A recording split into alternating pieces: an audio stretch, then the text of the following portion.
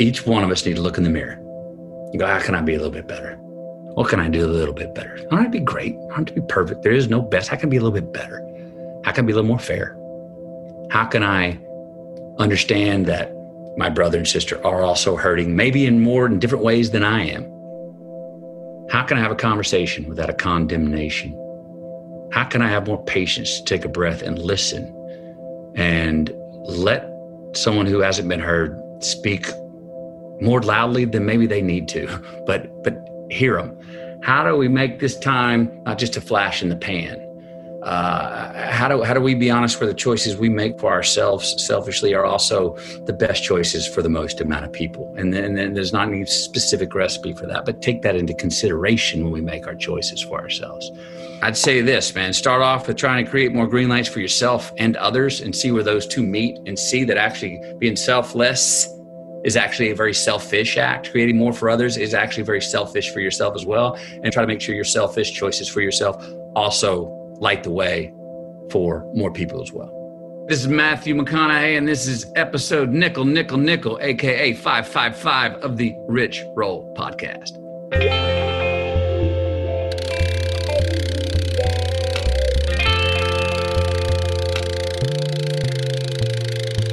The Rich Roll Podcast. Come on. That's right. He is here. We made it happen. It's all very exciting. But before we dig in today, may I indulge you with a brief but very exciting announcement that begins with a little expression of gratitude. As most of you guys know, I've been doing this thing behind a mic for almost 8 years at this point. And I think it would be an understatement to say that it's been and continues to be an extraordinary privilege to have meaningful conversations with truly amazing folks who I think, and I hope you agree, have important stories to share and critical life lessons to impart. And I don't take that privilege lightly, and I want to continue to honor this work and my guests, and most importantly, you guys, the audience. So my team and I have come up with one way to do that. It's a book. It's a book that will ultimately become a series, and it's called Voicing Change. In this book, the first edition of Voicing Change, I'm showcasing some of my favorite conversations in a beautiful publication, replete with interview excerpts, timely essays, timeless wisdom, inspiration, and stunning photography. It's basically a veritable printed highlight reel of the podcast, a unique way to revisit amazing people and their wisdom, or if you're new to the show, to learn about the guests you might have missed. So if you enjoy the podcast, I have no doubt you'll love the book, a book I'm personally super proud of, a book you can proudly display on any coffee table, and of course makes for an amazing gift. Voicing Change, Timeless Wisdom and Inspiration from the Rich Roll Podcast. That's the subtitle. Comes out November 10th. It's available for pre-order now, exclusively, not on Amazon or Barnes & Noble, but exclusively on my website. To learn more about the book and pick up your copy, visit richroll.com/VC. That's richroll.com/VC.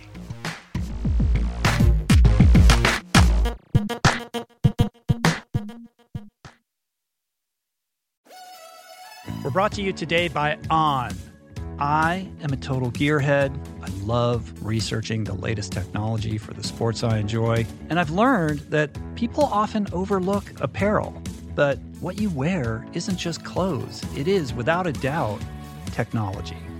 Technology that can make or break a performance. And I can tell you, after spending 2 full days meeting with the apparel wizards at On Labs in Zurich, that On is innovating in this space like no other, with next-gen premium fabrics and just this heightened level of sophistication and precision and testing and development and intentionality previously unheard of, that puts them just miles beyond the competition.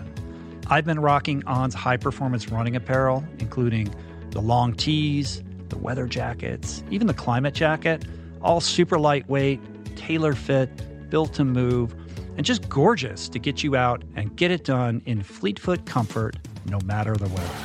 I'm super proud to be a brand partner with this impressive team, From increasing product sustainability to improved energy return and impact protection, truly Swiss innovation at its finest. To get you moving, On is offering an exclusive 10% discount. To redeem, head over to on.com/richroll and use code RICHROLL10 at checkout. We're brought to you today by Recovery.com. I've been in recovery for a long time. It's not hyperbolic to say that I owe everything good in my life to sobriety. And it all began with treatment, an experience that I had that quite literally saved my life. And in the many years since, I've in turn helped many suffering addicts and their loved ones find treatment. And with that, I know all too well just how confusing and how overwhelming and how challenging it can be to find the right place and the right level of care, especially because, unfortunately, not all treatment resources adhere to ethical practices. It's a real problem, a problem I'm now happy and proud to share has been solved by the people at Recovery.com, who created an online support portal designed to guide, to support, and empower you to find the ideal level of care tailored to your personal needs. They've partnered with the best global behavioral health providers to cover the full spectrum of behavioral health disorders, including substance use disorders, depression, anxiety, eating disorders, gambling addictions, and more. Navigating their site is simple. Search by insurance coverage, location, treatment type, you name it. Plus, you can read reviews from former patients to help you decide. Whether you're a busy exec, a parent of a struggling teen, or battling addiction yourself, I feel you. I empathize with you. I really do. And they have treatment options for you. Life in recovery is wonderful, and Recovery.com is your partner in starting that journey. When you or a loved one need help, go to Recovery.com and take the first step towards recovery. To find the best treatment option for you or a loved one, again, go to Recovery.com. Meditation has been a recurring theme on this podcast dating back to its beginnings. And in conversation, always leads people to asking me about the best way to begin. There are no shortage of modalities, of resources, and apps available. I have experience with many of them, but my mainstay, I have to say, the one that I have found most useful is Waking Up. It's this unique treasure trove of wisdom that has become so important to my daily routine that the app finds itself right in the dock of my phone for immediate fingertip access. Beyond its robust catalog of daily meditations, it's also this extraordinary library of mindfulness resources that go well beyond the strictures of meditation, with courses on stoicism, cognitive behavioral therapy, time management, procrastination, as well as thoughtful conversations with leading scholars on everything from psychedelics to happiness. It really is one of the most worthy investments you can make in yourself. And listeners of the show can get 30 days to try Waking Up for free. Plus, you'll save $30 on the in-app price. If price is a concern, Waking Up offers the app for free, astonishingly for anyone who can't afford it. You can find the links on their website to get a full scholarship right now. Just go to wakingup.com/richroll to start your free month today. That's wakingup.com/richroll. Okay, so if there was ever a guest who truly needs no introduction, it's this guy. A guy who I think it's fair to say has somehow managed to actually transcend the epic characters he portrays on screens big and small.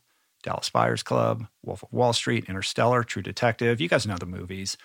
And has really become, in certain respects, a sort of national treasure, a modern cultural icon, if you will.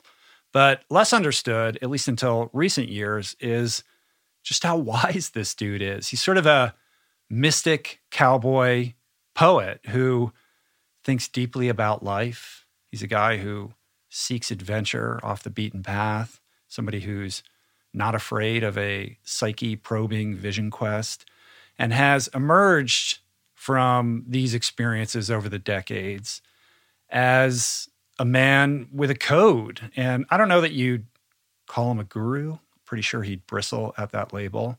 But there is a sliver of truth in that label. He's definitely a guy with a philosophy drawn from experience and somebody with a truly, utterly unique way of communicating truth and wisdom, both personal and universal, that can only be described as 100% McConaughey.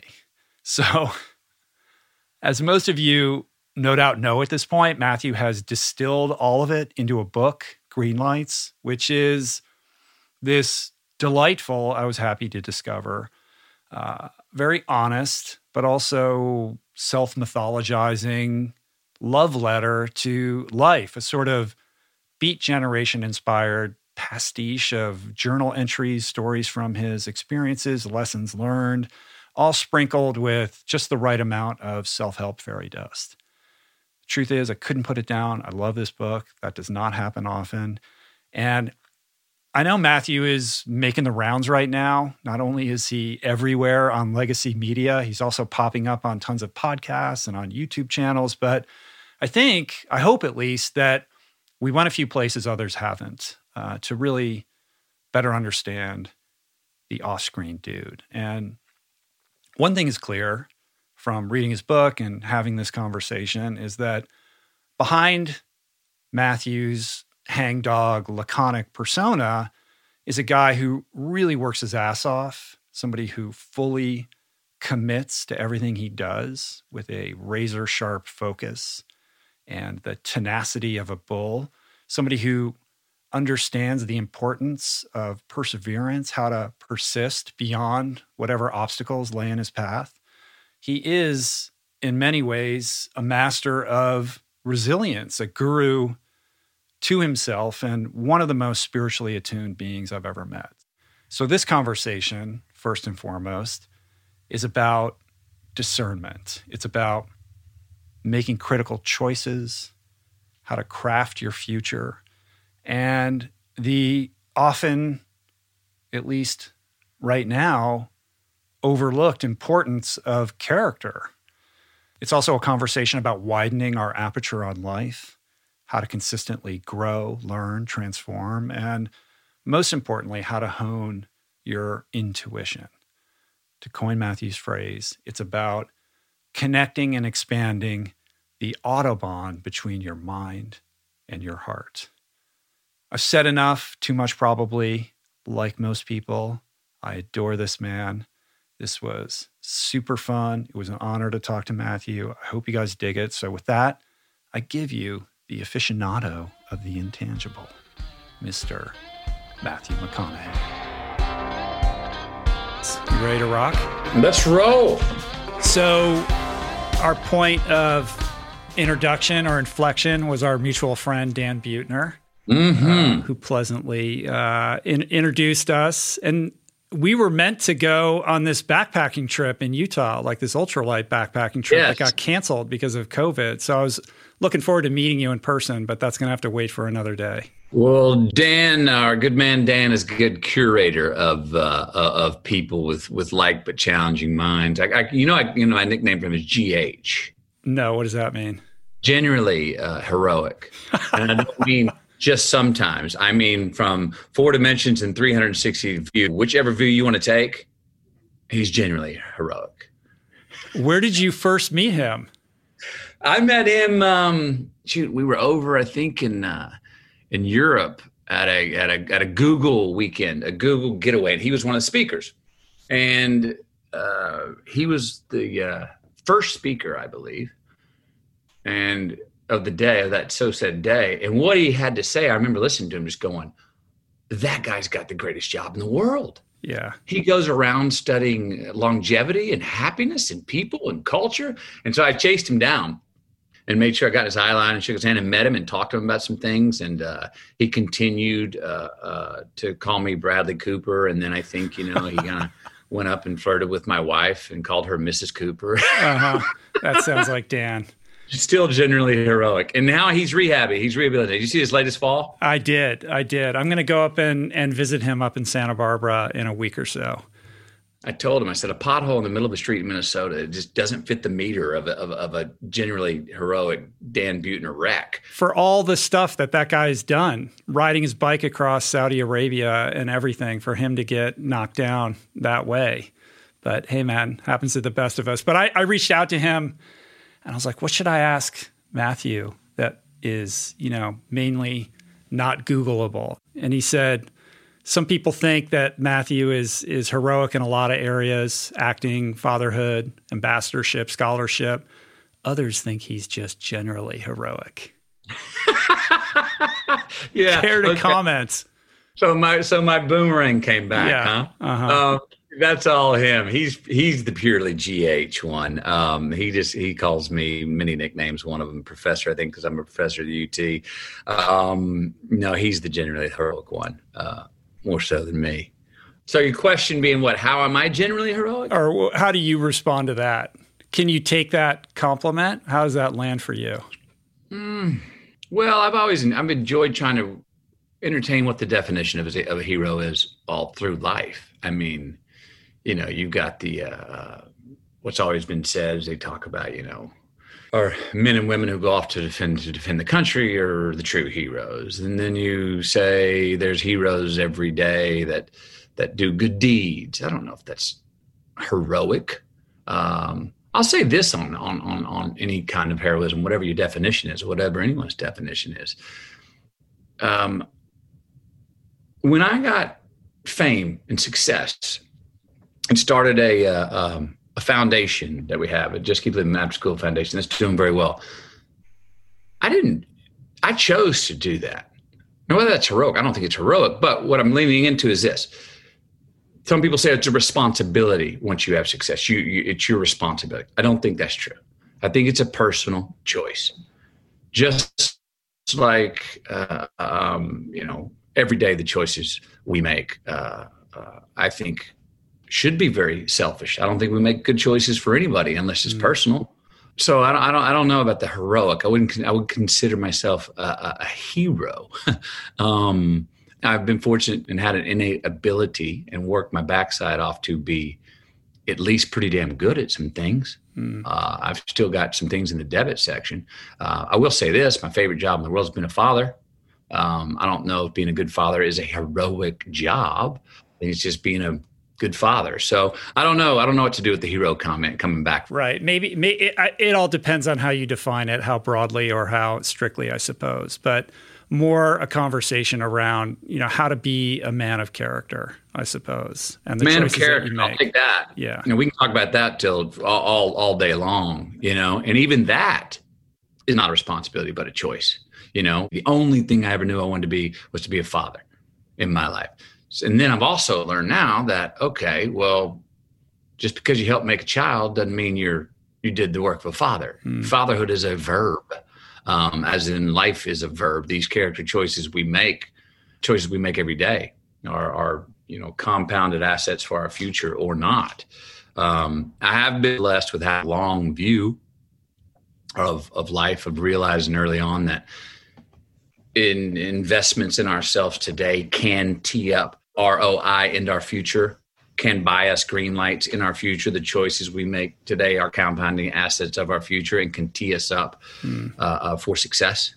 Hence the title of the book, Green Lights. I know for a fact we can engineer green lights in our life. I also know for a fact that I've been damn fortunate and had some just fall on my lap. But choices of character are long-term choices that deal with delayed gratification. Yeah, I remember something that Dan told me a while back, which was when he was early in his career and thinking about what he wanted to do and who he wanted to be, he was spending time working for George Plimpton at the Paris Review. Yep. And he would go to these fancy, Upper East Side parties with all these mucky mucks. And George, although he was respected, wasn't necessarily a man of means, but he had made this decision to live this life of adventure. And when they would go to these parties, all these people would gravitate around George because he was the one with the stories.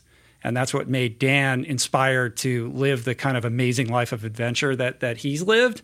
And I see a lot of that in you. I mean, we're going to talk about the book, but these pivots that you've made, the wanderlust that kind of infuses your life, And these moments where, by dint of a wet dream or some kind of epiphany that you would have, or being stuck, you would always know this is the time where I need to kind of do my walkabout. So I'm interested in how that kind of plays into the fabric of your life and how you prioritize it.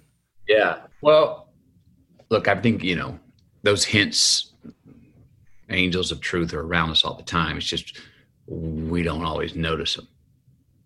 They're there, but we don't notice them. And it's understandable. Got a high frequency life, man. A lot of noise coming in on all of us. Mm-hmm. I have learned early on to listen to that spider sense in me that says, you need to go get away, McConaughey. You need to go spend some time with yourself. Open up the Autobahn between your head and your heart, because right now it's a bit of a one-way gravel, dirt road for you. And, your heart and your mind aren't really, in sync, as much in sync as they should be. And then questioning what matters. I've always questioned since I was 14. It's one of the things with writing the book. My diary entries when I was 14 were about similar topics that I'm still interested in today at 50. I've had a pretty good threshold for when I do get that spider sense to say, oh, you need to get out of here, McConaughey. You need to leave what you're in so you can get outside and have a clearer view. You need to leave where you are right now and find out, what do I find out when I go away? Memory catches up. Oh, demarcations between events that maybe I was handling, and I'm good at handling events, just being in the middle of it, going, press, let's do this. Pilot on me. I'll be a horse. I'll get through it. But I didn't notice what had happened to me. Like, for instance, when I got famous, I didn't notice what that was until I got the hell out of Dodge and went on a 22-day walkabout with myself in Peru. Then I was like, oh, that's what happened. Oh, that's what that event or circumstance or run-in with that person was about. Because they were all on top of each other at the time, I wasn't able to separate things that were going on. Too much frequency. So I have gone away many times on my own. I've learned to enjoy the solitude, not necessarily enjoy my company in the solitude, which usually the first 12 days, I do not enjoy my company. I'm shaking demons off my back, feeling regret, lost, confused, trying to figure stuff out. And usually around day 12 or day 13, I'll have a breakthrough. And it's that breakthrough where, all right, McConaughey, since you're the only guy I'm stuck with and I can't get rid of, which is each of us for ourselves, what are we going to forgive and what are we going to say I'm not putting up with anymore? Figure those two out, shake hands with myself, and wake up the next morning. And then those trips are wonderful. Then I'm present. Then I'm singing a song. Then wisdom's landing on me. Then I'm hearing those angels and those butterflies of truth that land, and you go, bam, this is on me. I'm hearing it. Now, how do I personalize it, this truth, and ask myself and answer the question, why it's coming to me? How do I preserve it? Have the patience to preserve it? And then when I leave those trips, the big fun challenge is, how do I take that truth, the solitary truth, back into the masses, back into the stadium of life, and ride that bull, that rodeo of life, and remember, trust that this truth that crossed me, that found me while I was in solitude, is true now, then, and forever, wherever I am. That's the hard part. Right. It strikes me as almost this impulse for self-preservation or self-defense. Like it takes a certain level of awareness as an individual to recognize those moments, even if they're visited upon all of us. And you're somebody, the fact that you've been journaling consistently from, way back from an early age tells me that you're an introspective person by nature. I'm not sure where that came from. Maybe you have an answer to that. But then you go on these adventures that are about self-defense, self-preservation, reinvention, reflection. And then the hard part is bringing it back and not letting it evaporate, but taking, being able to distill whatever wisdom comes to you about the experience itself, but more importantly, what you learn about your own self, and then trying to exude that, to imbue it and live your life in accordance. Yes. And you're right. The initial reaction to leave and go into solitude is a defense mechanism, is a survival mechanism, is a, whoa, I'm not feeling grounded here, mentally, spiritually. So I don't know what the answer is, but I just know I got to get out of here where I can hear myself think. I know I got to get out of here where I can be in a place where I can receive some of the truth. Then, that fun challenge of bringing it back, And yes, not let it be stripped away, which it eventually does, and it gets stripped away. But to even better, sometimes bring it back and play offense with it. Like I'm not just coming back going, can I hold on to it? I want to put it into action. I want to, it's why I'm such a slow reader. If I read, one of my favorite writings is Emerson's essay on self-reliance. Well, I mean, that essay, which is about 20 pages long, took me 2 years to read because so good, though. The first paragraph, I'm like, whoa, I got to take that and see if I can apply that in life and see what the reverb of life is back to me if I'm looking through that lens, which takes me a couple of months before I can come back and read the next paragraph. That's the fun stuff I like to read, or the fun things that wisdom will come to me in solitude that I want to take back into society. And you're right. It strips away. You look up and you go, oh, I'm falling back into some old habits. I forgot that. I got to go calibrate. I got to go back to school. I got to go break a sweat. I need to go away again. I need to go revisit my diary and look at what I was doing when I was satisfied, when I was successful, when I was happy with myself. My relationships were good, when I did have that autobahn between the mind and the heart. And because I'm in a rut again, so I need to go back. And I've found clues in my diaries of when I was happy as to what I was doing. Oh, who was I hanging out with? What was I drinking? Where was I going? How much sleep was I getting? Oh, I see. Now in my life, I'm in this bit of a rut. I'm complacent with some of those things. I'm doing some things that are not feeding myself. And so I need to go back. So some of those diaries have been good little maps for me to go back and dissect when I felt successful and happy, rather than just go dissect failures, which is more of our habits, I think. Do you find it more difficult to pull the trigger or pull the ripcord and, split when things are going well or when things are challenging? Like as you progress through life and you have more responsibilities and more abundance in your life, it's got to be harder to say, I'm going to walk away from this and go try something else. It's different when you're all of whatever you were, 23, 24, and you were living in an Airstream. Yeah, and having 3 children and a wife and a family makes that a little harder too. But yeah, more difficult when things are going well, because I don't know about you, but me, when things are going well, I inevitably feel like, oh, well, this is the mean. This is how it's supposed to be. This is how it is. I've got it figured out. This way, there's no reason for it ever to dip below this, which of course it always does. And then I got to go off again. But I have, part of the inspiration for going away to go write this book was that I needed a trip away. And not only did my wife knew I needed it. Yeah. She gave me a kick in the backside, and she'll come to me and tell me, you need to get out of here for a while. Go off, don't come. And then I'll call, and she'll don't even call. Well, of course. What's that mean? Of course I'm calling now, right? Much quicker than if she just said, make sure you call, because I don't like to be told what to do. But I'll go away and with this, she goes, don't come back till you got something. However long that takes, we're good. I got the kiddos here to go. It was a gift she gave me. I was able to go away on these walkabouts without having to look over my shoulder and go, oh, am I building a debit right now? Because when I go back, am I going to have to do a whole lot of extra work to catch back up for what I missed? She's never been someone who made me feel like, okay, well, now you've been away. Now you need to double up on all your duties. It was always like she pushes me out the door. And she did with this book. That's amazing. You definitely married the right one for that. Yeah. Well, as the story goes, and I don't know how much of this is apocryphal versus true, you took off with your journals. You went to the desert for something like 52 days. I read somewhere that you did it without electricity. But then in the book, at the end of the book, you were in a couple different places, right? Like I'm envisioning you with a typewriter. Like if you don't have electricity, how are you writing this book? Well, I started off with that electricity. The first 12 days were with that electricity. And I took a generator so I could plug in my laptop. And that was just, I wanted to go someplace where I shut down my account. I wanted to go someplace with no phone signal, to where only, 6 p.m. each night, there was a certain hill about a half a mile away that I would hike to the top and make the call to check on the family. And that was it. Other than that, no incoming calls, no incoming emails, no outgoing.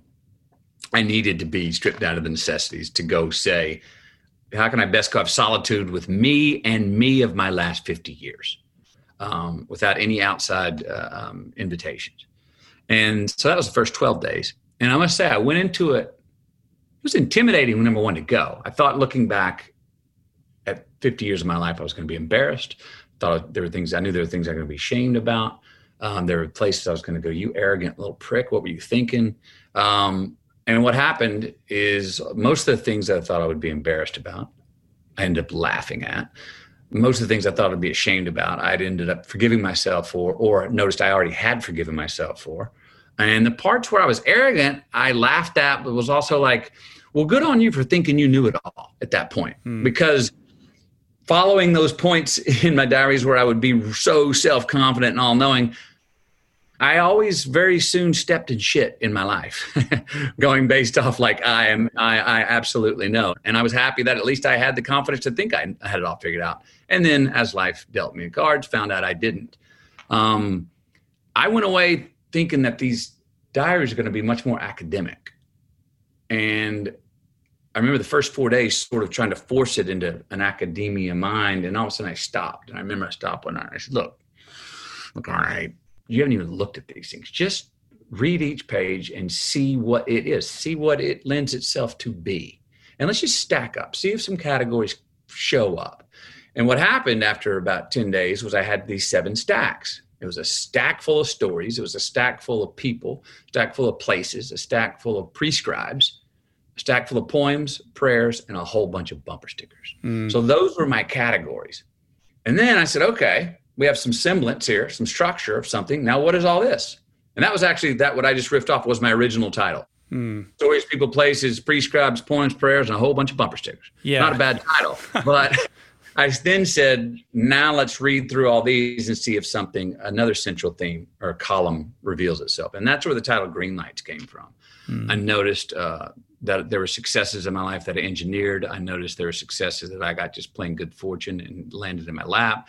I noticed that in certain ways, red and yellow lights in my life, crises and hardships, I believed while I was in them that there was a lesson to be learned and a green light asset within them, not knowing when it would be revealed to me, but trusting just to stick with it, stick with the hardship, endure it. And there's a green light in it.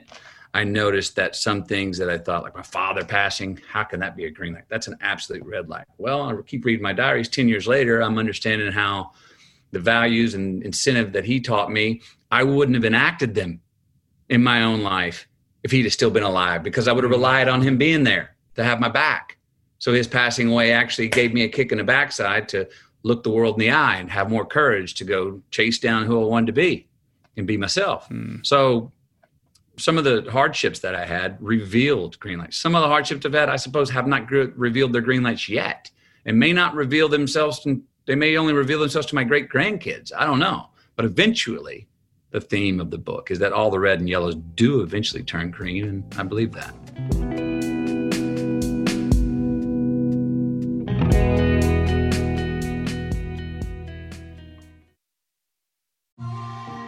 I'm super proud to announce my next venture, Voicing Change Media. This beautiful consortium of thinkers, storytellers, artists, and visionaries, all committed to fostering meaningful exchanges and sharing thought-provoking content. Voicing Change Media will feature shows like The Proof with Simon Hill, Soul Boom with Rainn Wilson, Mentor Buffet with Alexi Pappas, Feel Better, Live More with Dr. Rangan Chatterjee, and The Conversation with Amanda de Cadenet. You can explore this network and all its offerings at voicingchange.media.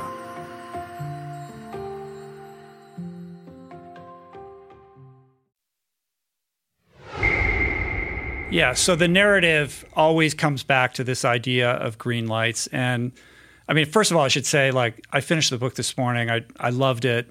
To echo what our other mutual friend, Ryan Holiday, said, I think he said something like, I knew it was going to be a good book. I didn't know it was going to be this good. Like, you did an amazing job with this book. It has this really, very McConaughey-esque touch to it. Like, it's your book through and through.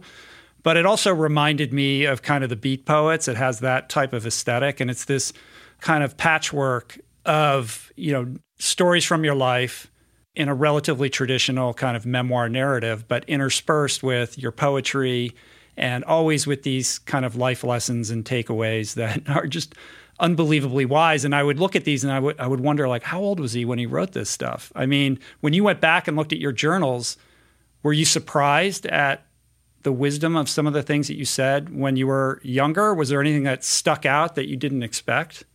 Obviously, the earlier diary entries were whys. Why, what, where, when, hows. It was the questions. There was a question mark after everything. So I was always seeking the questions.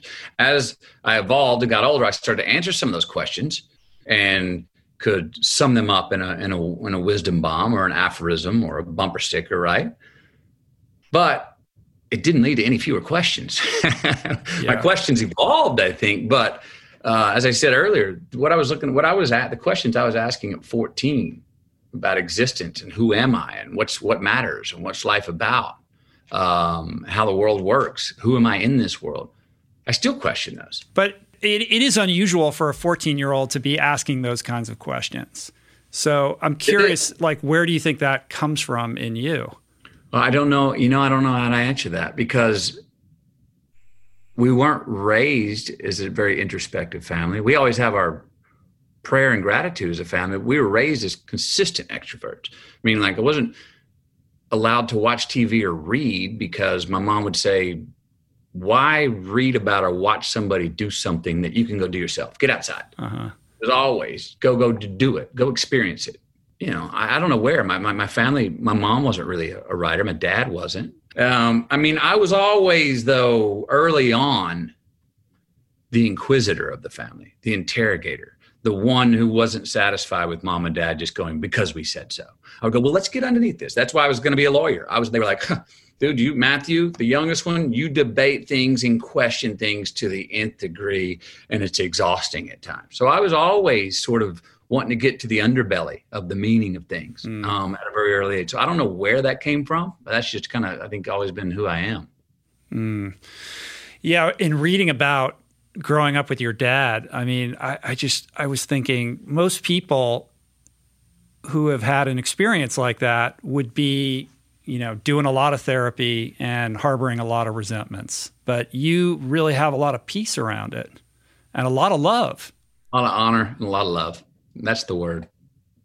If you look at the stories, they open up with a wild story about a monumental fight that my mom and dad had, which got bloody, but ended up with them making love on the floor. I always, when people ask me about the love in my family or the love that my parents had for me and that my mom and dad had for each other, I always have told these stories of discipline that involve some form of violence or corporal punishment. And I'm on this book tour, I've been wondering why. Because when I tell you the story, you see me light up. And people go like, on paper, I've got my hand over my mouth going, oh my gosh, call Child Protection Services. Right. And yes, Matthew McConaughey, you must have been in therapy since then to deal with this trauma. And I'm like, no. So when I tell the story, though, people get you see the humanity and the love that I have for them. And I think the reason I tell those stories is because they were the biggest test to defeat the bubble of love that we were surrounded with, but they never had a chance of beating it. And so I tell those stories because there's like a lightning rod of like, oh, this is trauma. Oh, this is violent. Oh, this is problem. Oh, this is where it all falls apart. But it actually never had a chance of falling apart. I mean, my mom and dad divorced twice, married 3 times. The 2 divorces are that lightning rod trying to puncture that bubble of love. Ended in 3 marriages, got married more than they got divorced.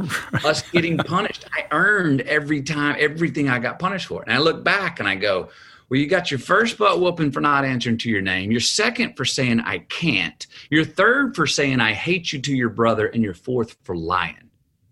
Well, if I'm going to go back and do the math, that's 4 pretty doggone good reasons to get your butt whooped. Always answer to your name. Know you're having trouble doing something instead of that you can't do it. Don't hate and don't lie. I mean, I'm like, there were values instilled in those. And every time I did it, I remember not the butt whooping, but the value that I don't say that word, C-A-N-T. I don't hate. I do go, no, it's not Matt, it's Matthew. I do my best to tell the truth and not lie. So those were good lessons that were ingrained in us. And I think that's why I tell those as love stories. Even though, like I say, on paper, you agree or disagree with the form of punishment, that's what was being instilled in me. And that's what I took from it. Even then, When my mom taught me to swim and threw me in the river, and here we come on a waterfall, that if I go off that, I'm not going to die, but I'm going to break a bone or two. And she walks along the bank with her arms crossed going, swim, swim, swim. When I finally put my head down and saw that waterfall coming and swam to the bank, I was scared, but I wasn't mad. I was immediately proud and like, in shock, but I was immediately proud of it because I was like, Mom was right. She was right. It was time for me to learn how to swim.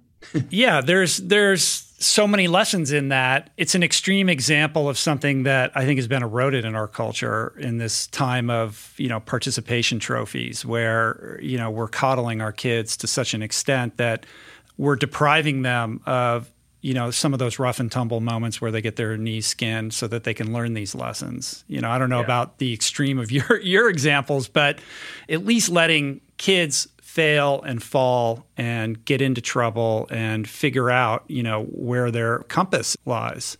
Let them go negotiate. I mean, I agree with you. I think in some ways we can and do deprive our children of understanding how to go negotiate a situation. I've been looking at it like this. It's like a tree limb. A child's not afraid of heights until they fall.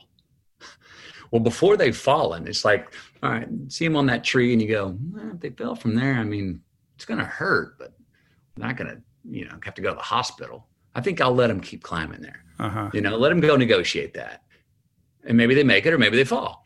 Well, then it gets up higher and there's certain things we go, man, if they fell from there, this could be really, really painful. I think now's the time to go, hey, everybody come on down a little bit. You know what I mean? It's like, what level limb do we let them go out? And then we should, I think a lot of society, raise the level of that limb a little bit to let our kids go, yeah, you're going to get bumped and bruised there, buddy. You're going to skin the knees. Go ahead and wear those knees out in your jeans or fall from that limb and go, yep, you see, that happens. Yeah. If you don't pay attention. So I would say I'm not, I don't think we should say the level of the height of the limb that my parents sort of proverbially let us walk out on needs to be the mean for everybody. But there was great value in those lessons. And we never were abused. We never were injured. It hurt. Blood was drawn, but we were never injured. There's a difference between hurt and injury. And we were never, and we were never abused. And again, the love was never in question. And being reared in the kind of shadow of this outlaw logic, there was a fair amount of acting out on your part, but it was kind of healthy teenager stuff. Like you weren't taking it to, to such an extent that you were getting into big time trouble. No, number one, I was pretty good with getting away with stuff because I had two older brothers who, as they say, paved a wide highway for me.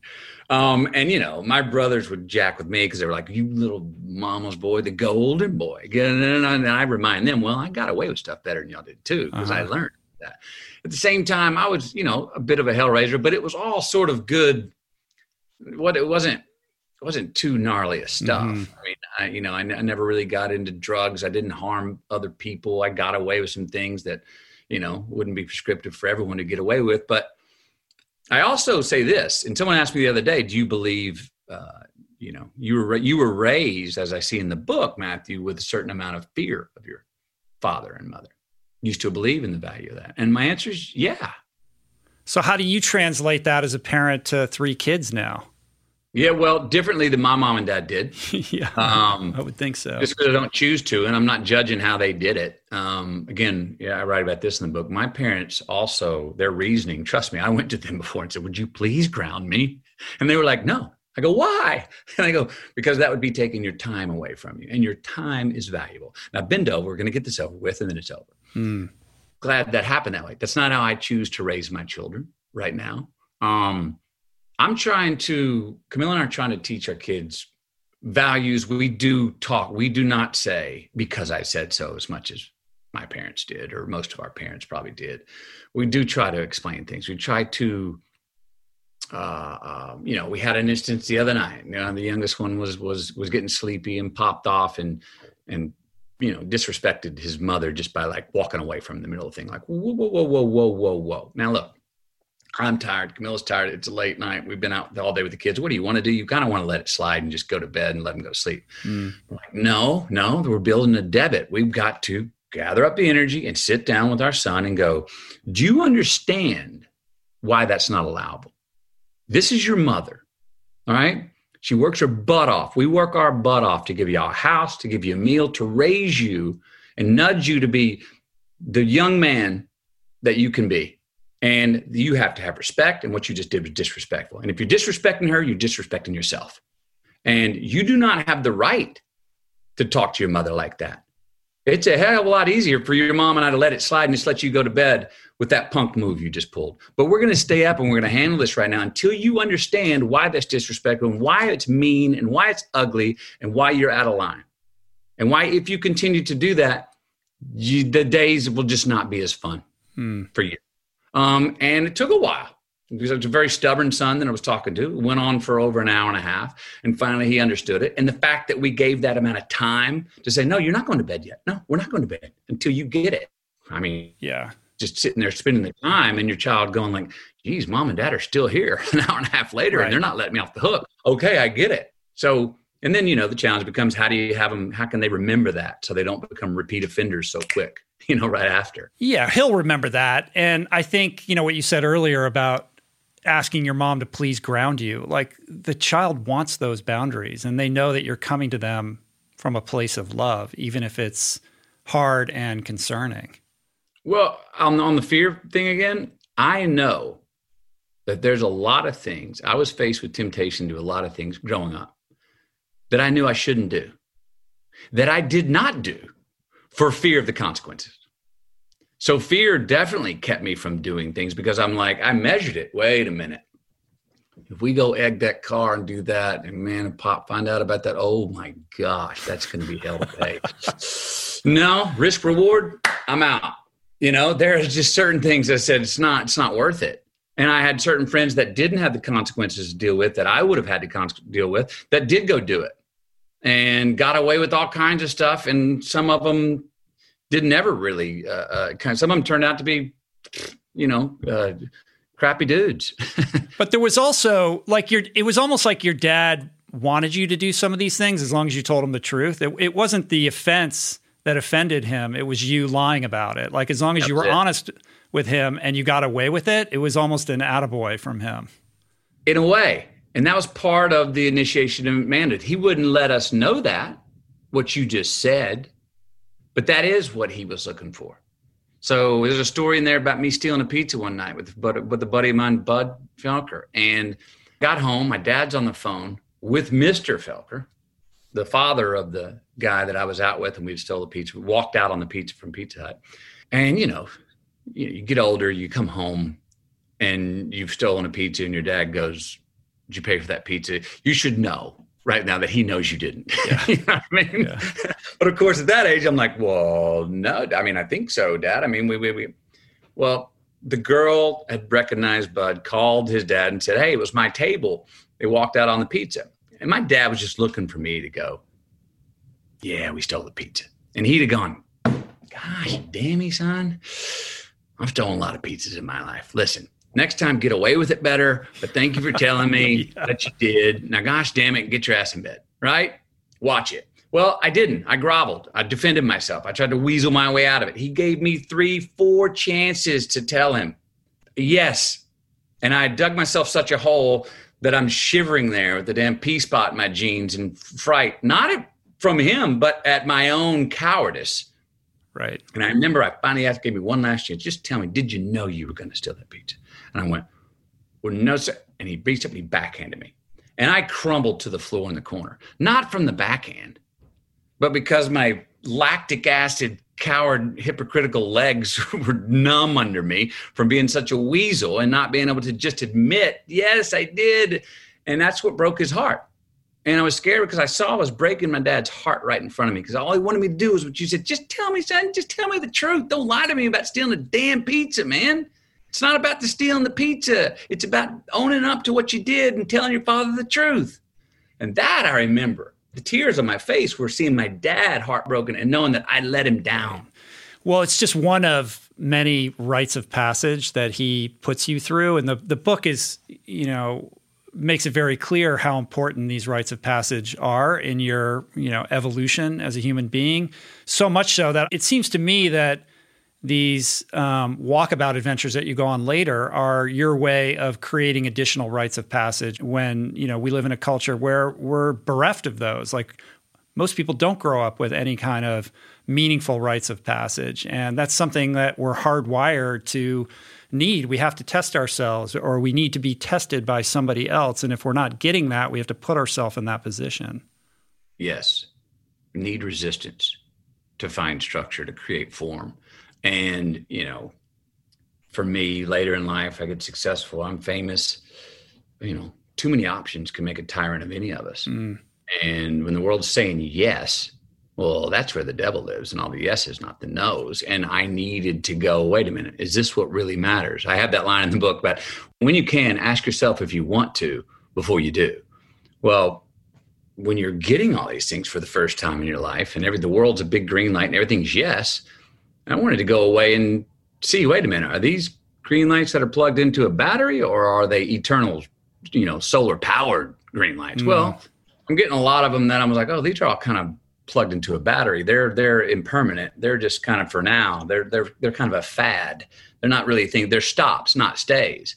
And so I need to go away, create that resistance, put myself into discomfort, go without things, sort of fast from not just food or drink, but fast from attention, fast from fame, fast from all the yeses that are coming to me in the world, and get some discernment again. As I said earlier, let my memory catch up. Who the heck am I? What really matters? What do I give a damn about?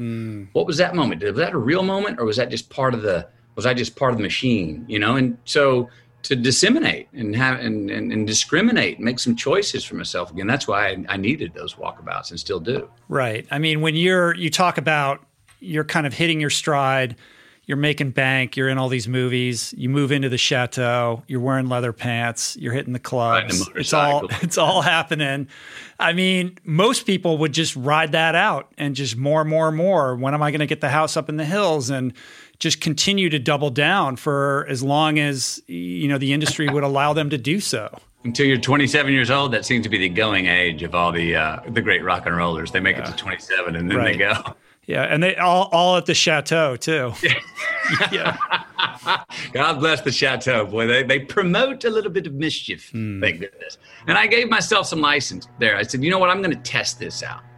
I'm going to test out my threshold of hedonism. I don't want to be harmful. I don't want to be mean. I don't want to be mean to anyone else or myself. At the same time, I'm going to give myself a Saturday night POV for some time. And I did it for a couple of years. And then I just noticed that, okay, this feels revolutionary, not evolutionary. This feels like a stop, not a stay. This indulgence, an option to indulge, I'm not really feeling an ascension in my life.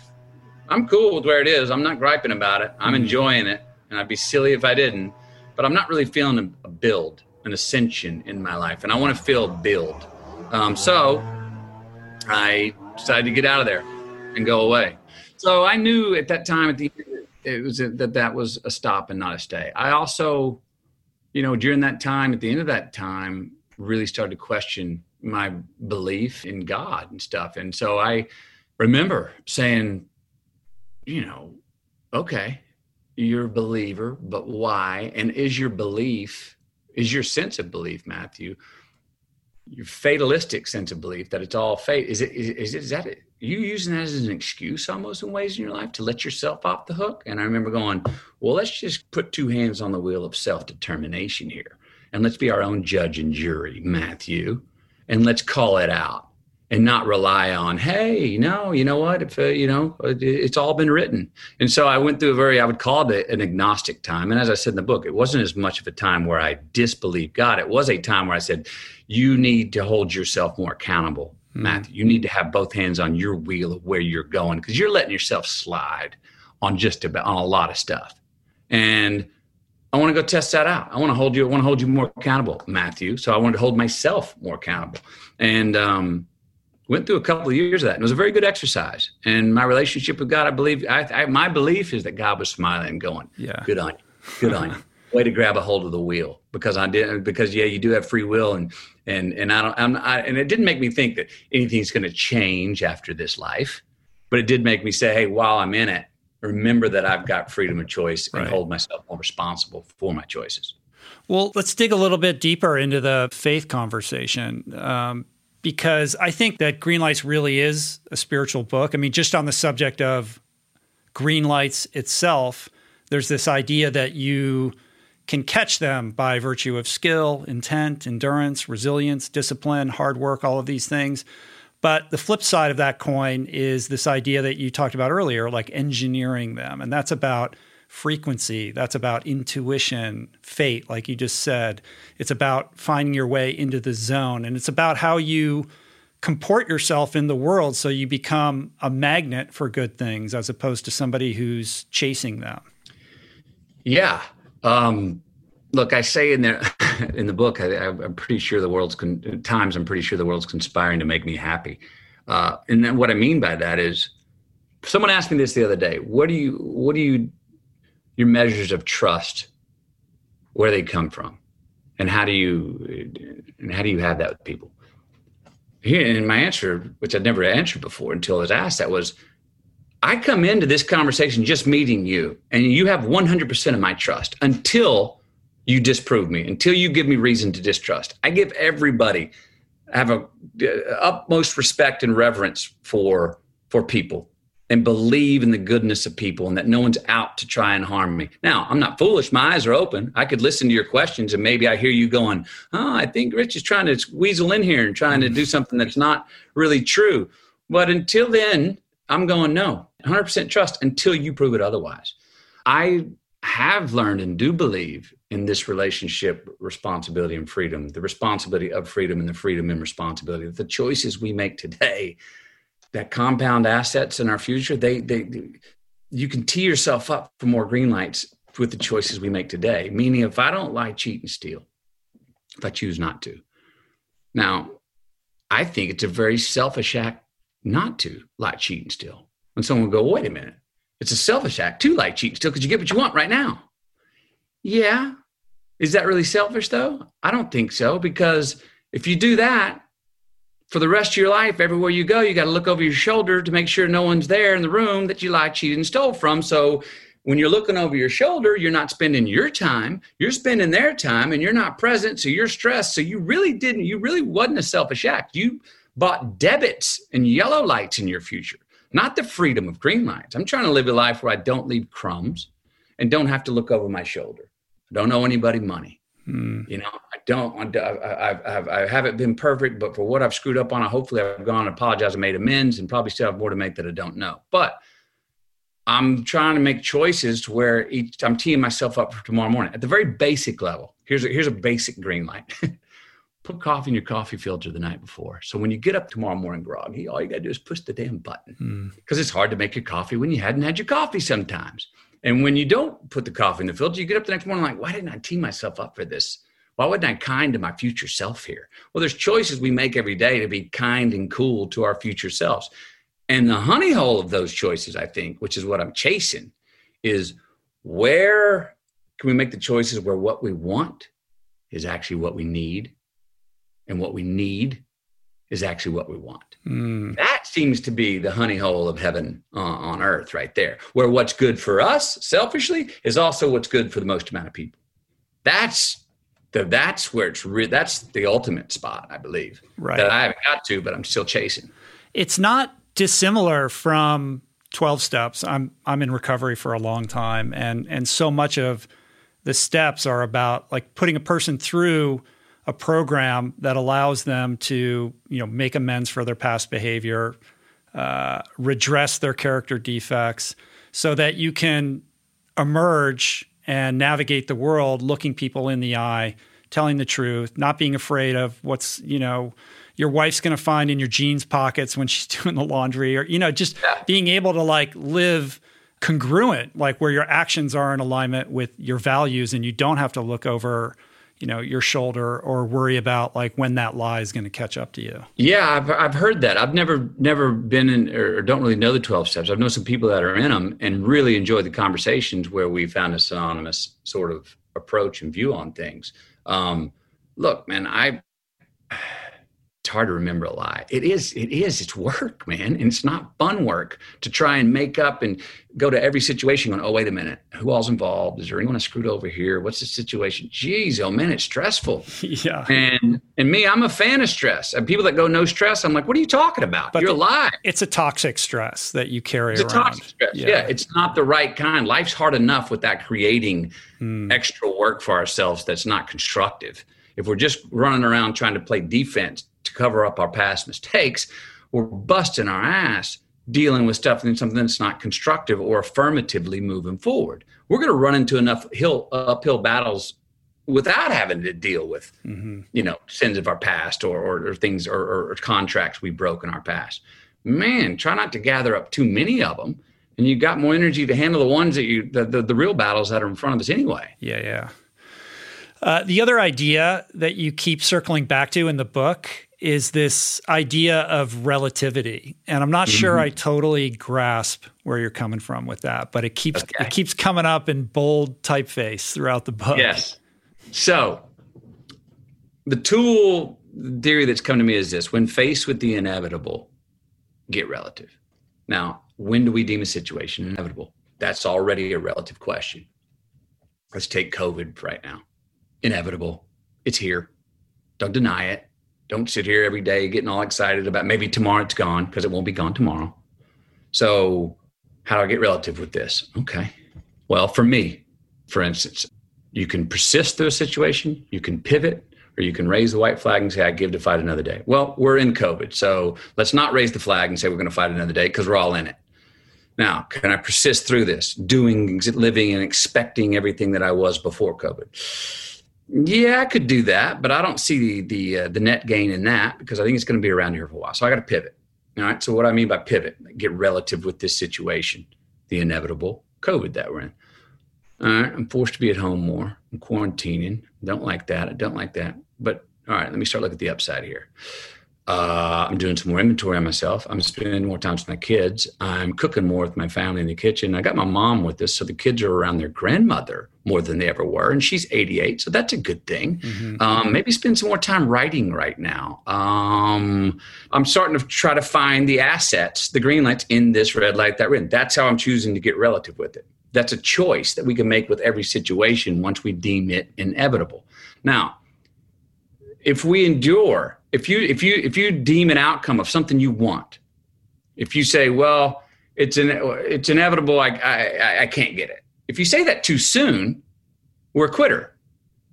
But if you say it too late, we're acting out the definition of insanity, trying to bang our head while trying to get a different outcome by doing the same thing over and over and over and over and over. So we have to measure those things for ourselves. When do we deem a situation inevitable, an outcome inevitable for us, or by getting it or not getting it? And then how do we get relative with it? Sometimes I need to back off being so persistent and resilient and say, I have to reapproach this the way I'm looking at this. I got to dance up in a different step. I got to throw myself off balance and reapproach this circumstance in my life, this question, this crossroads. That's an art there that we're all trying to, I think, work out, is when to deem something inevitable. And then once we do, how do we get relative with it? Is that still confusing? No, I got it. I mean, it reminds me of the serenity prayer, which is sort of, very much, God grant me the serenity to accept the things I cannot change, the courage to change the things I can, and the wisdom to know the difference. Like, it kind of boils down to that. But I'm wondering, like, is this a muscle that you've flexed for so long that it comes naturally to you? Or is there like a daily practice? Is gratitude a reflex, or is that something that you have to cultivate for yourself? Good question. Look, I didn't come, it was going back and looking at the 50 years of my life and the 36 years of diaries that revealed that understanding when faced with the inevitable, get relative. It wasn't something that I'd written down or thought over and opined over in the past and then tried to practice. Look, as far as gratitude, I was raised on, if you come into breakfast in a bad mood, mom said, get your ass back in your bedroom and don't come out here till you see the rose in the vase instead of the dust on the table. I was raised on, oh, you're griping about not having any shoes. Is that right? Oh, yeah? You think you got it so bad? Well, let me introduce you to the kid with no feet. Whoa, shit. Okay. Talk about relativity. We were raised on being thankful that the sun came up another day, and that better be enough for you to be happy today. That better be enough for you to stand tall, because that wasn't a guarantee. So what are you going to do with it? We were raised on drop down to rock bottom and be thankful for things that we take for granted every day. So has that triggered me through life to maybe see and have thanks for certain things that maybe I should just expect? Sure, probably. Yeah. At the same time, I've had a pretty good threshold for taking the context of a situation pretty early in the circumstance and going, all right, what's my risk reward here? How do I get what I want here? And is what I want really what I need? All right, what's the long-term, long money ROI on the choice I make here? Am I doing something, being eccentric for eccentricity's sake? Ooh, yeah. Well, there's nothing really constructive about that. That's kind of not worth shit. That's a fad. That's not going to last. What's a lasting choice that I can make here that's going to be good for me and good for the whole situation, that I can sleep well with? It's not going to wake me up in the middle of the night going, oh, why'd you do that? Or I'm not going to wake up tomorrow morning and go regret it or think it was a one-off flash in the pan. Trying to make choices that are going to have long money. Ones that are going to last, one that are going to feed my good wolf instead of my bad wolf. You know what I mean? Right. So a lot of it, I think, has been instinct. And then I'm just now trying to put it into words and to a theory that I can go, oh, remember that. You can apply that tool. Is that situation inevitable? When do you deem it such? And how do you get relative with it? So it was a way of just almost academically intellectualizing something that maybe has been an instinct for me that I noticed in looking at my diaries and how I got out of situations and turned some red lights into some green lights. So it's not a function of every day I get up and at this time, this is when I sit down and journal and I actively try to, make a gratitude list or anything like that. It's not, no. It's a more ephemeral kind of thing. No, it's more of I like to say it this way. I've been working on this for about 4 years now. No audition. It's live. You're in the movie. It's all happening. Life is the movie. You wake up. It's the record button is always on. It's always on. So when inspired, do it. We don't have to preparation what? Well, it's live. Go now. Do it. Quit talking about it. I mean, work it out. A lot of times being live is preparing. I'm a big preparer for roles and work and preparing for things, but trying to look at it as like, so I had times in my life where I sat there and prepared, and looked up, and 3 years later, I'm like, you never got in the game. You're still preparing, dude. What are you doing? Go. What are you so afraid of failing? Hop in the game of life. So yeah, it's more of been an instinct that I'm just now sort of defining.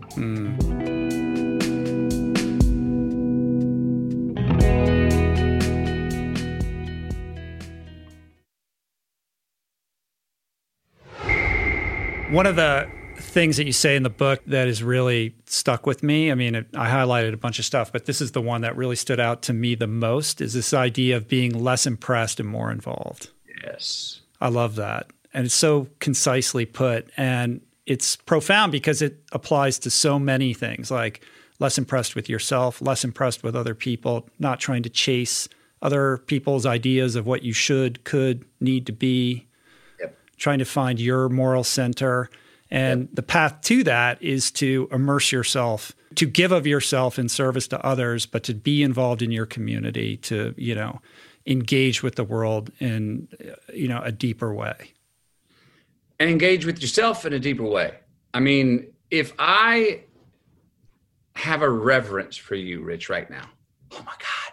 Rich, do you know how long I've been wanting to talk to you, man? I just think you're like that. Trust, I'm fighting it right now, dude. I'm so happy to be talking to you. And it's like, the people pleaser in me is what I'm trying to keep at bay so I can just be present and involved in this conversation. Well, if you succumb to that and you were going to go, people please, if you were overly impressed with me, you wouldn't be involved in this conversation to the extent that you can be. Just like if I had that reverence for you that you were above mortality for me, I couldn't actually be giving my true self to you in this conversation because I'm removed from it. And so if I have a reverence, I noticed it was soon after my father died when this came to me. Fame, money, people, that I was like, wow. My dad's passing gave me the gift to go, no, all mortal things, better look at them at eye level. At the same time, the underbelly of that is all the things you're patronizing, McConaughey, and looking down on and condescending and sloughing off as not worthy, rose up to eye level. And the world was flat. I could see wider, further, and more clearly, and I stood up straighter. I was a half inch taller and looked at the eye and go, welcome to the rodeo, buddy. Time to get on the bull. Quit relying on dad to make sure he's got your back if you fall off. That was part of being, so it happens, and so how do I do that? How do we do that with full respect? I have full respect for you. You can have full respect for me, but now we can still be involved in the conversation. Because if one person is on the pedestal above humanity and mortality, you can't be involved with it. And it's not even fair to that person. It happens in relationships. You'll see somebody in a relationship, and I've been in them, where the female thinks I'm Superman and I think she's Wonder Woman. Well, that relationship ain't going to go too far. Right. Because we're both holding each other on an unlivable expectation of a pedestal. Yeah. Neither one of us can live up to it. And neither one of us are really involved with each other humanly because we have such reverence for the other. Projection. Yeah. So I don't mean any lack of respect. And I don't have less respect. I actually have more respect. But respect is a more mortal understanding to where you and I can engage. But if I have too much of a reverence for you or anyone else, I can't really be involved with them. And they can't be involved with me. Mm-hmm. So if the tables turn, so that's what that less impressed, more involved is. It's a bit of the eye in the sky when you're in the palm and the hand of God, or the cradle of when you think you've got it all figured out. Go to that Google map POV and look at this little bitty dot on this spinning planet called Earth, and this whole thousands of years as the hands of time move. And you notice how meaningless you are. And we look at it and we go, oh, geez, none of it matters, which is a very liberating feeling. Oh, good. Takes the pressure off. Geez, none of it matters. But at that same time, what has happened to me is I've gone, oh, and that's exactly why it all matters. Oh, here we go. Now we're on the bull. Now we're riding. Just when I saw how little I mattered is usually when it's come to me how much it all matters. Well, there's a humility in that, right? And I think humility is hard to come by for everybody in certain times throughout their life. But, for somebody who kind of exists in the world at this strange, level of stratosphere, how do you, the connection to that kind of humility so that you can be involved in the world? I mean, is that... You always seem to carry yourself with that, and you've never not had that. And I have to imagine that part of that is because you've made this choice to, be in the world in a certain way, whether it's, at the RV park or, on the Amazon or, wrestling in Africa. That keeps you grounded and level-headed about, who you are and where you sit, in the grand scheme of everything.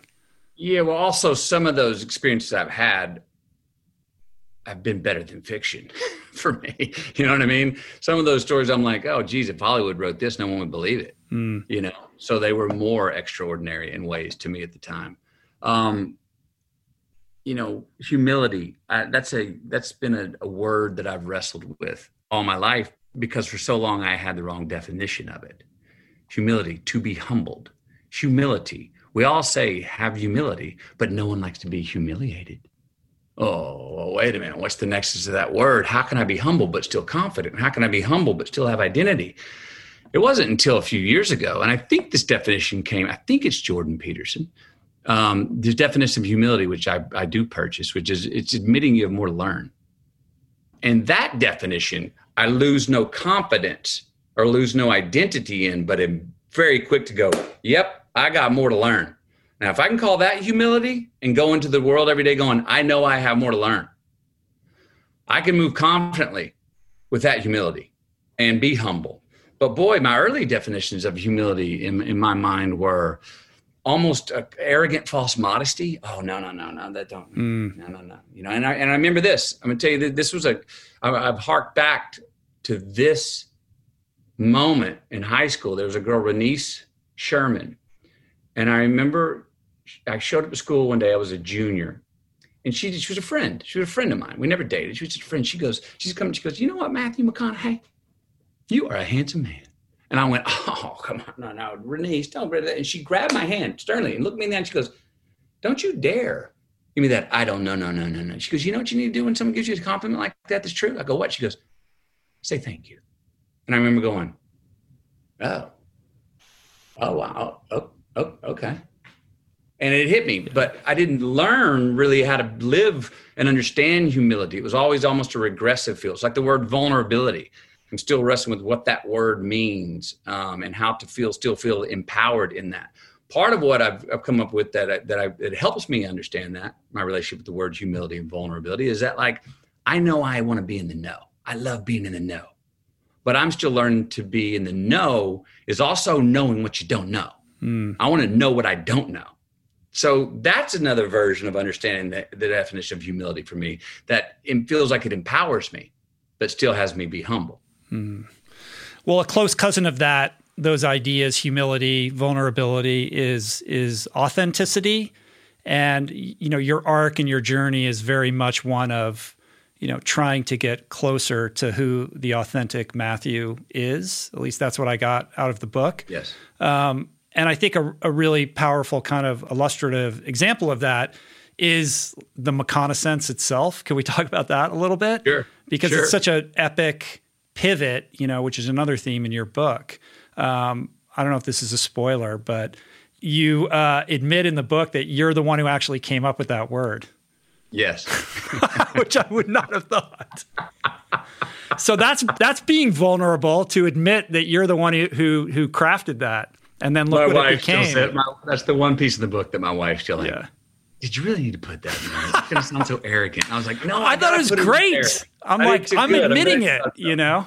I admitted it. It was, look, I was aware enough at the time that I've gone on a run of a few films that had their, you know, relative hits and that made their mark. And I was getting some, you know, adulation, and people in the interviews were going, man, you're really on a great run here. Really on a great. And it came to me that this term of like, you're on this great run. And I was in, I think, Telluride or one of those film festivals. And I said, being a lover of bumper stickers and slogans, I was like, I got to give this like an album. I got to give this like a title of an album here. You know, this little movement I'm on that people were saying I'm on. So I was like, McConaughey. I said, well, I can't come forward and say, yeah, I call it the McConaughey. But in this interview, and I thought about it just at the moment, the guy went on, the interview was going, yeah, and you've been on this run. Whoa. You've been, and I was like, yeah, I was talking to a reporter the other day, and he actually called it a McConaughey. And he goes, a McConaughey? I go, yeah. And he goes, oh, that's great. I love it. McConaughey. You like that? And I'm like, yeah, I mean, shoot, he said it sounded like, comes off the tongue pretty easy. Sounds pretty cool to say. I'm with it. Well, he wrote that, and then it picked up, and people started calling it McConaughey, and I just kind of went with it. And so then in the book, I decided to say, you know what? I'm the one who planted that seed.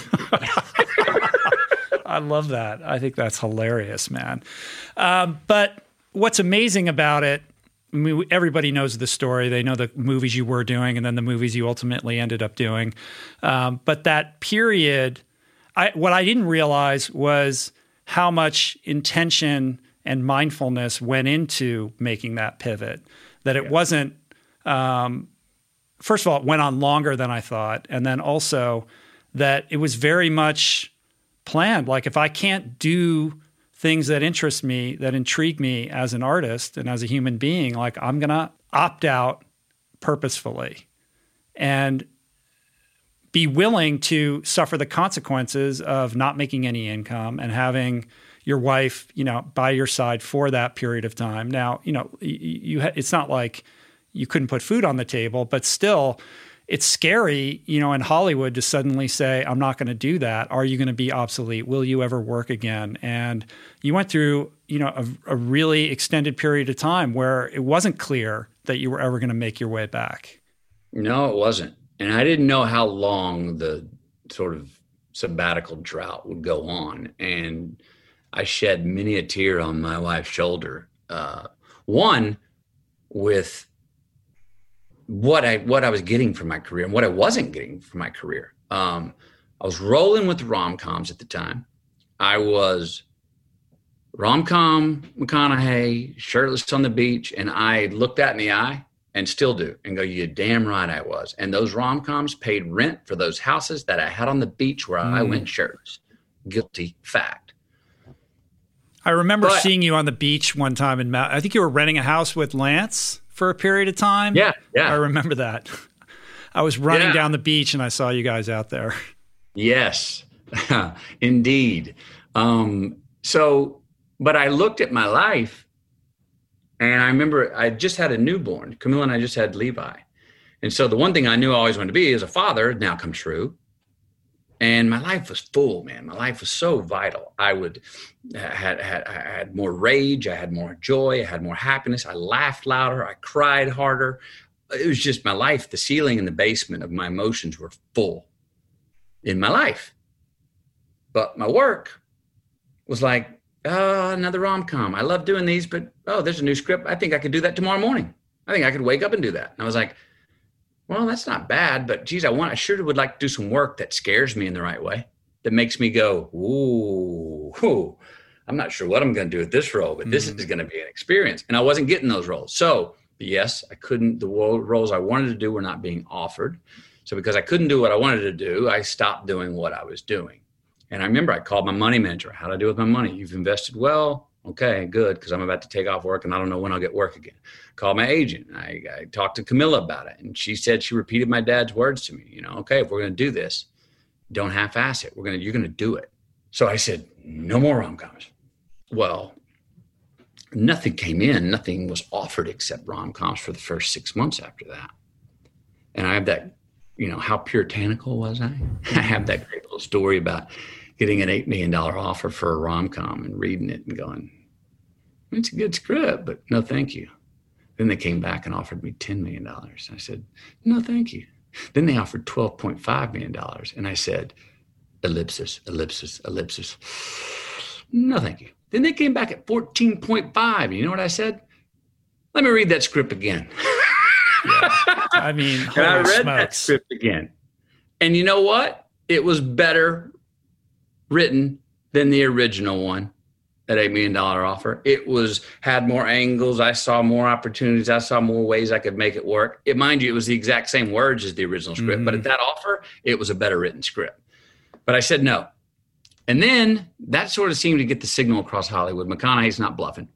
He's really not doing any rom-coms or action comedies right now. So what came in for the next year? Nothing. I mean, I check in with my agent every couple of weeks, but it was basically like nothing. You're persona non grata. Nothing's coming in for you. Now we're 20 months into the sabbatical.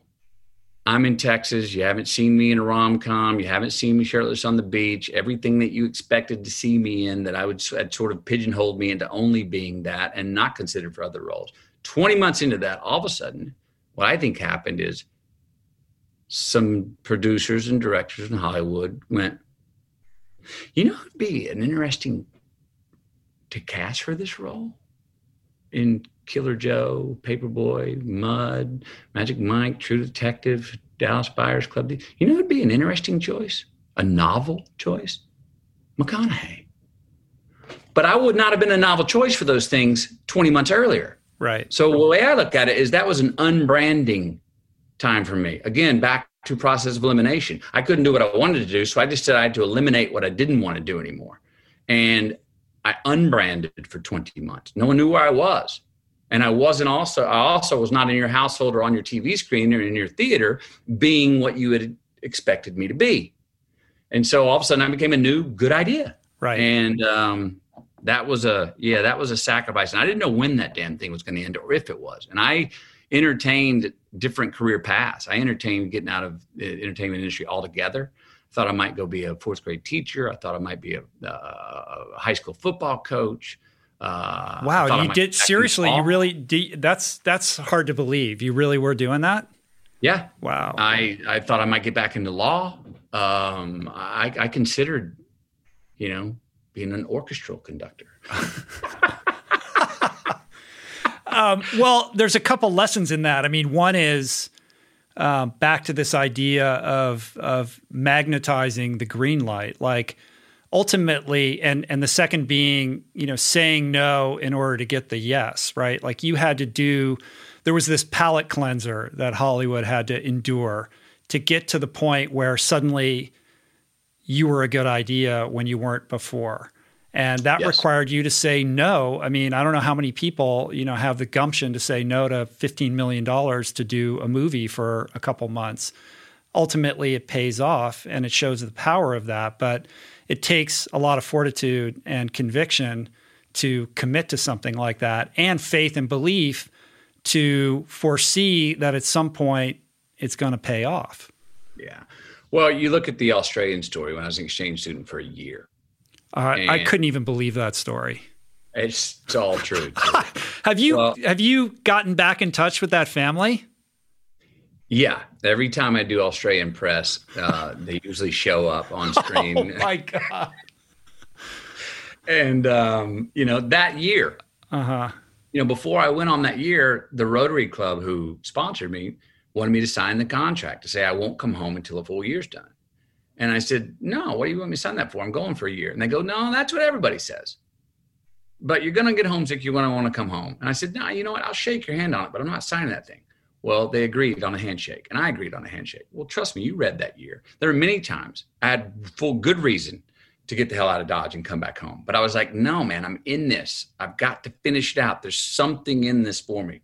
There's a green light in this hardship experience that I'm going through, this insanity I'm going through. There's a reason for it. So stick with it. Don't pull the parachute. Well, same thing with, the sabbatical of not working. Once I was in it, I was like, I'm in. I almost gained more confidence as I went, going, no, this is getting gnarlier.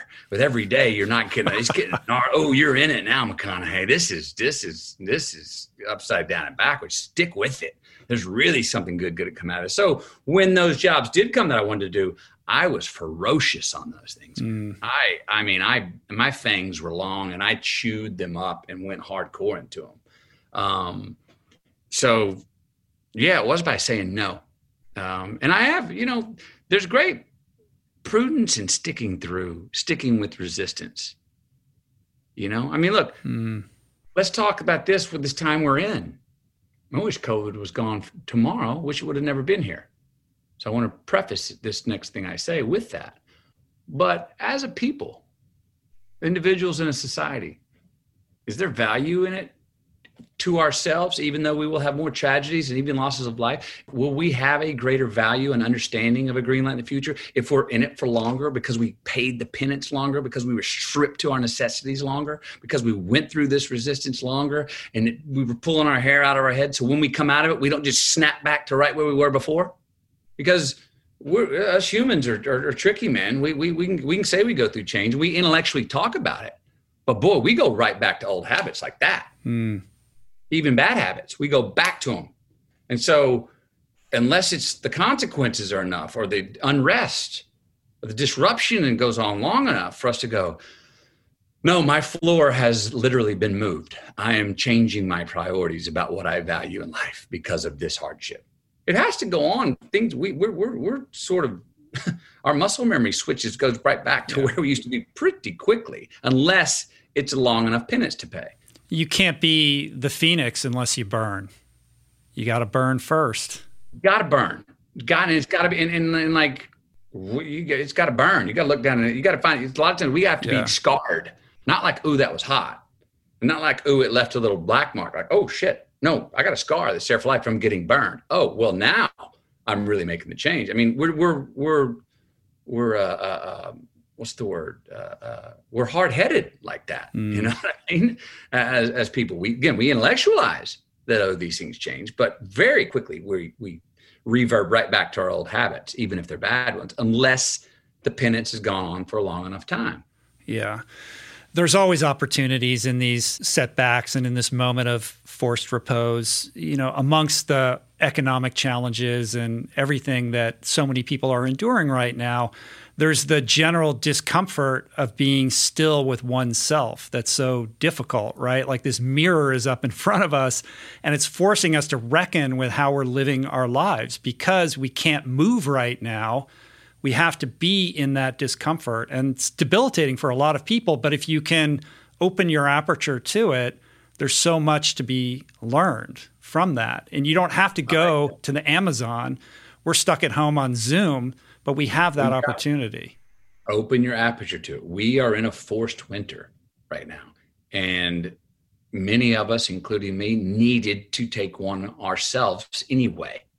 Well, now we all got the permit. We're all on it. We got our forced winter. It's forced time to be introspective, time to do inventory, whether you want to or not. Strip down the necessities. What do we got? How do I navigate? Who am I? Oh, I can't go anywhere. Well, what's one of our, part of pulling the parachute is, well, I need to go out. I'm going out. I'm going out to dinner. We're going to go. Come on, let's go get together. There's some prudence in being forced with ourselves. And hopefully enough of us can take the opportunity that's there in that to evolve in this time. Yeah. How do you feel about this, later chapter in the McConaissance of you becoming like this guru, this person of wisdom that I don't know when it began. Maybe it began when you gave that commencement speech, but at some point you kind of went from Matthew, the actor, into somebody who, was basically imparting life lessons to the world. Like, how do you think about that, or how do you feel about that? Was that intentional, or is it just a byproduct of who you are? I think it started off more of a byproduct and then has gained some intention along the way. To go back to that, it's live. We're all in the show. The recording, the camera's always recording, and ask myself, are you making legacy choices for yourself right now, McConaughey? Are you living in a way live that is useful for yourself and others? Look, I'll say this. I go back to University of Texas, and I had an idea for this script to screen class as a professor, but in my mind, I'm still like, I'm talking to students. I feel like I was there the other day. But then I start sharing things with them and they're going like, whoa, that's awesome. Thank you for telling me that. I'm like, oh, that wasn't obvious? And I'm like, no, we didn't know that. And so I started to go, well, wait a minute. You got 28 years of experience of acting and being on sets, Matthew. Oh, geez, that's right. Add that up. You do have some experience that may be innate to you now that is novel to a student. So you do have something to share, some experience to share that maybe someone else didn't have. Sharing this book has got quite a few tools in it for how to find our frequency individually and hopefully as a collective. We're going through a time right now of great distrust. We don't know what to believe in. You don't trust others. All of a sudden you look up, you don't trust yourself. And that little revolution can go back and forth. Well, now I don't trust myself. Now I really don't trust you.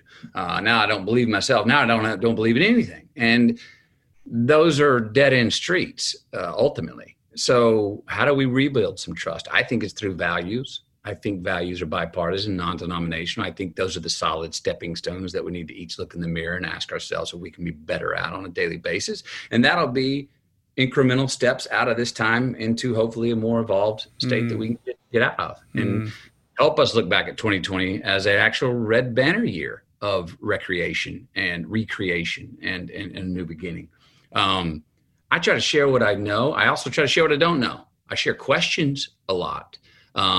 People, for instance, come to me a lot about, they love the Dr. Fauci interview I did. Right. I didn't reveal anything novel in that. I, like everybody, was just saying like, can I get a bullet point sheet on the to-dos and the not to-dos? And can you just say them for me real clearly? Because there's no consensus here, man. And can you just give me not the long version and just the short, yes, no, do this, don't do that. And so I just went on a rapid fire with him and didn't ask questions that had not been brought up. They just hadn't been for a lot of people, hadn't been brought up in a succinct way. Mm-hmm. So I said, do I have a platform where maybe someone else already knows that information, but maybe I got a platform where someone else is going to hear it, maybe listen to me in a way they wouldn't listen to someone else. or maybe they didn't hear it before. Right. Yeah, well, let's go have those conversations. The Minister of Culture work I'm doing right now is a lot based on that. And that's me, saying I'm stepping into playing my favorite character. That's me saying, go play you and the character of you in life. The things that wake you up at 2 a.m. that I've been writing down in my diary since I was 14. It's always about culture, about how do we get along? What's our individual responsibilities? How do we get to freedom? How are we responsible for freedom? And how does freedom have its responsibilities? What should I expect of you? What should you expect of me? Can we have a social contract here as humans? Because right now our social contracts are broke. Right. Where are my why are they broke? Well, partially, maybe I broke my own social contract. Maybe I've let myself slide on things. And to go out and act like I have a social contract with you, I'm just acting like one and not being one. Well, wait a minute. I'm not going to let that pass. I got to be one. I need to be one. That voluntary obligation. We need to make voluntary pledges with ourselves of what we expect of ourselves so we can expect it from others. And if we get that reciprocity going, then enough of us do that, then we collectively make change. The other idea is this. We got to remember we're never going to arrive. There's not a destination. Yeah. I don't, it's like our lives and say America, the Langston Hughes poem, America, yet. That's what we should be chasing. Yet. We never get there. With the social cultural revolution we're going on, we're not going to get to perfect justice. But if we can make an incremental ascension forward, that's it. Stay in the race, commit to the chase. And with ourselves, can we just keep chasing our better selves a little bit and know we're going to screw up along the way? Can America just we're an aspiration. Our lives are an aspiration. America is an aspiration. It's a chasing of yet. And I think that's what we ultimately are as individuals. We all should be chasing ourselves. What more fun, wild, adventurous thing to chase in your life than yourself? Well, there's an unbridled optimism to that's infectious and that I love. And I don't want to take up too much of your time. We can end it on this. I can't let you go without digging a little bit more deeply into kind of where we're at in this American experiment right now. We're headed into an election. We are extremely divided. Communities, families, individuals are having difficulty finding common ground, being able to even effectively communicate. And there is this, layer of whether it's fake news or misinformation that's confusing people and driving us apart. And I have this sense of us fracturing, and I'm trying to figure out how to get my hands around it, how I can communicate with my brothers and my sisters, how I can be more empathetic. Like, how can we look to what unites us, to our commonalities, which are so much more robust than the details that might divide us on paper or on social media. But I find myself concerned about what I'm seeing and where we're heading. Yeah. So how do we right the ship, Matthew? Great question. Solve this problem for me. And here we go. For us. Oh, wow. Yeah, right. I was talking about earlier. Yeah, it is times of great distrust in others, in ourselves. Our social contracts are broken. Our personal contracts are broken. We don't have expectations of ourselves or others. Right now, the private sector down to the individual has more power than ever. We can't trust our leadership. Politics is a broken business. What do we want? People are wanting security. Well, we're all individuals. Wait a minute. Where's the collective? We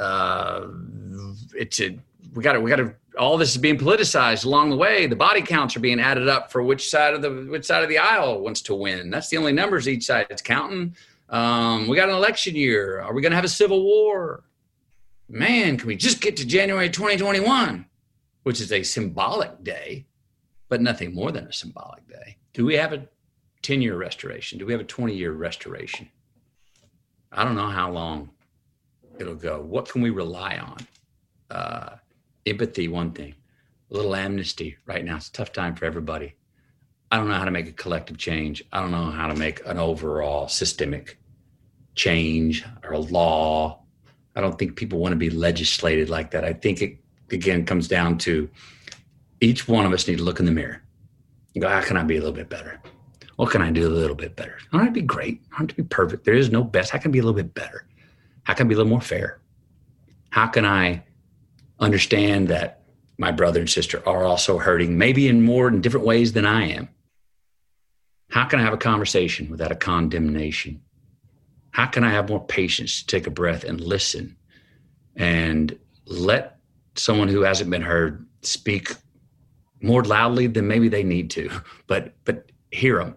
How do we make this time not just a flash in the pan? How do we be honest where the choices we make for ourselves selfishly are also the best choices for the most amount of people? And then there's not any specific recipe for that, but take that into consideration when we make our choices for ourselves. Again, responsibility and freedom. We're going to have to build our way out of this time.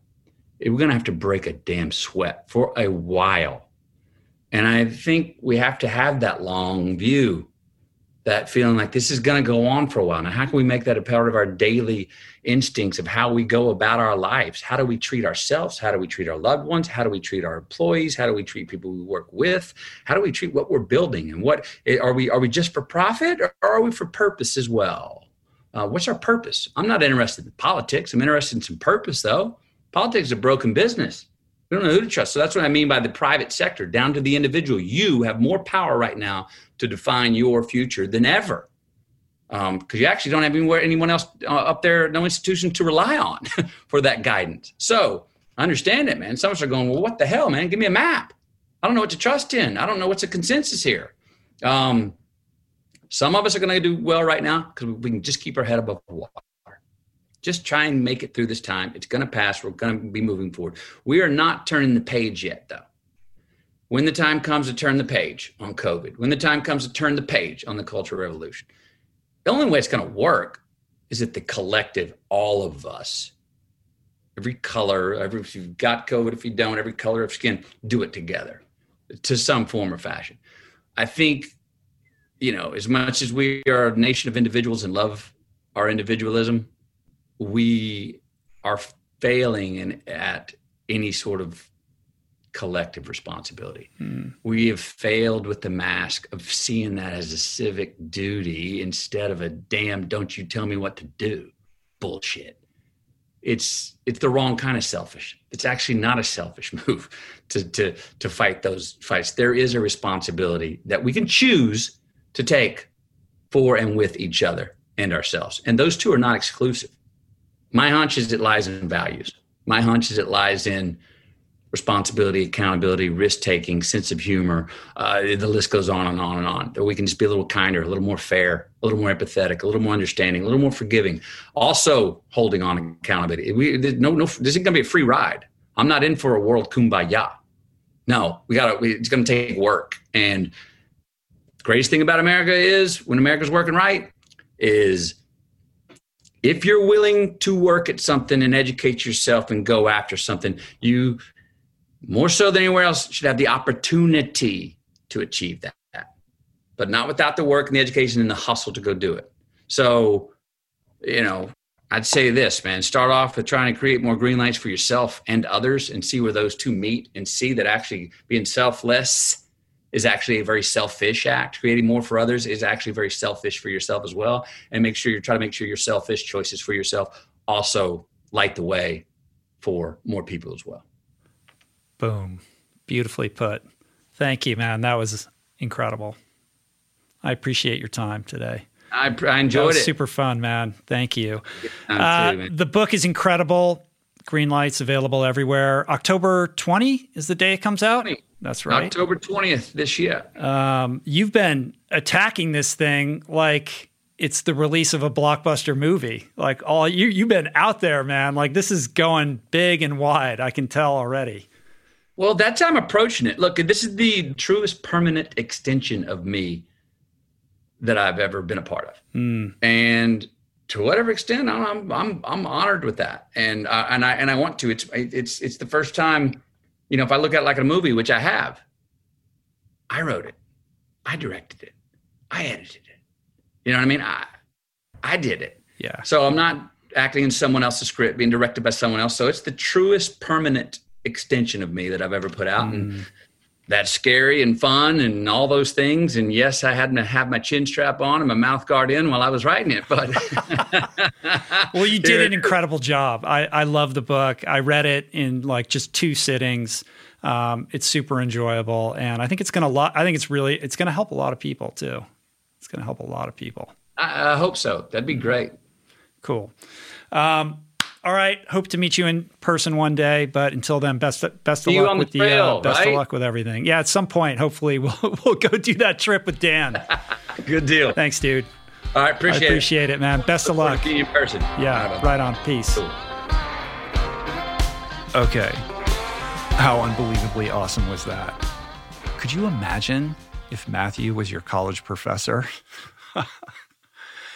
I don't know about you, but I could listen to that silky smooth Southern drawl all day long. I want to thank my pals Dan Buettner and Ryan Holiday for helping connect the dots to make this one happen.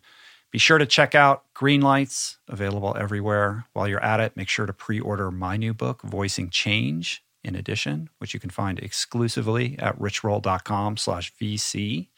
Let Matthew know how this one landed for you on his socials. He's at officially McConaughey on Instagram and at McConaughey on Twitter. And be sure to check the show notes on the episode page at richroll.com, where you will also discover that we completely revamped the website top to bottom, courtesy of Emory Agency. Thank you for the great work. Hope you like the new look and feel of the site, which will soon include many more new features we are working on, like our impending subscription offering, as well as categorization of the podcast episodes, copious additional educational resources, and much more that we're going to be rolling out in the coming months. Finally, we also have another roll-on AMA coming up next week. Give me a call, leave me a voicemail at 424-235-4626.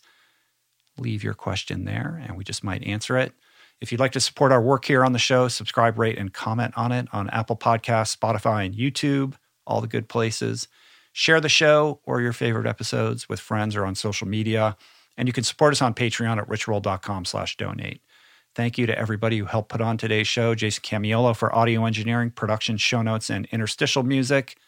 Blake Curtis and Margot Lubin for handling video duties. Jessica Miranda for graphics. No portraits today. This one is on Zoom. DK for advertiser relationships, and theme music, as always, by Trapper, Tyler, and Harry. Appreciate you guys. Thanks for the love. See you back here in a couple days with another edition of Roll On. Until then, all right. Just keep living. Peace. Plants. Namaste.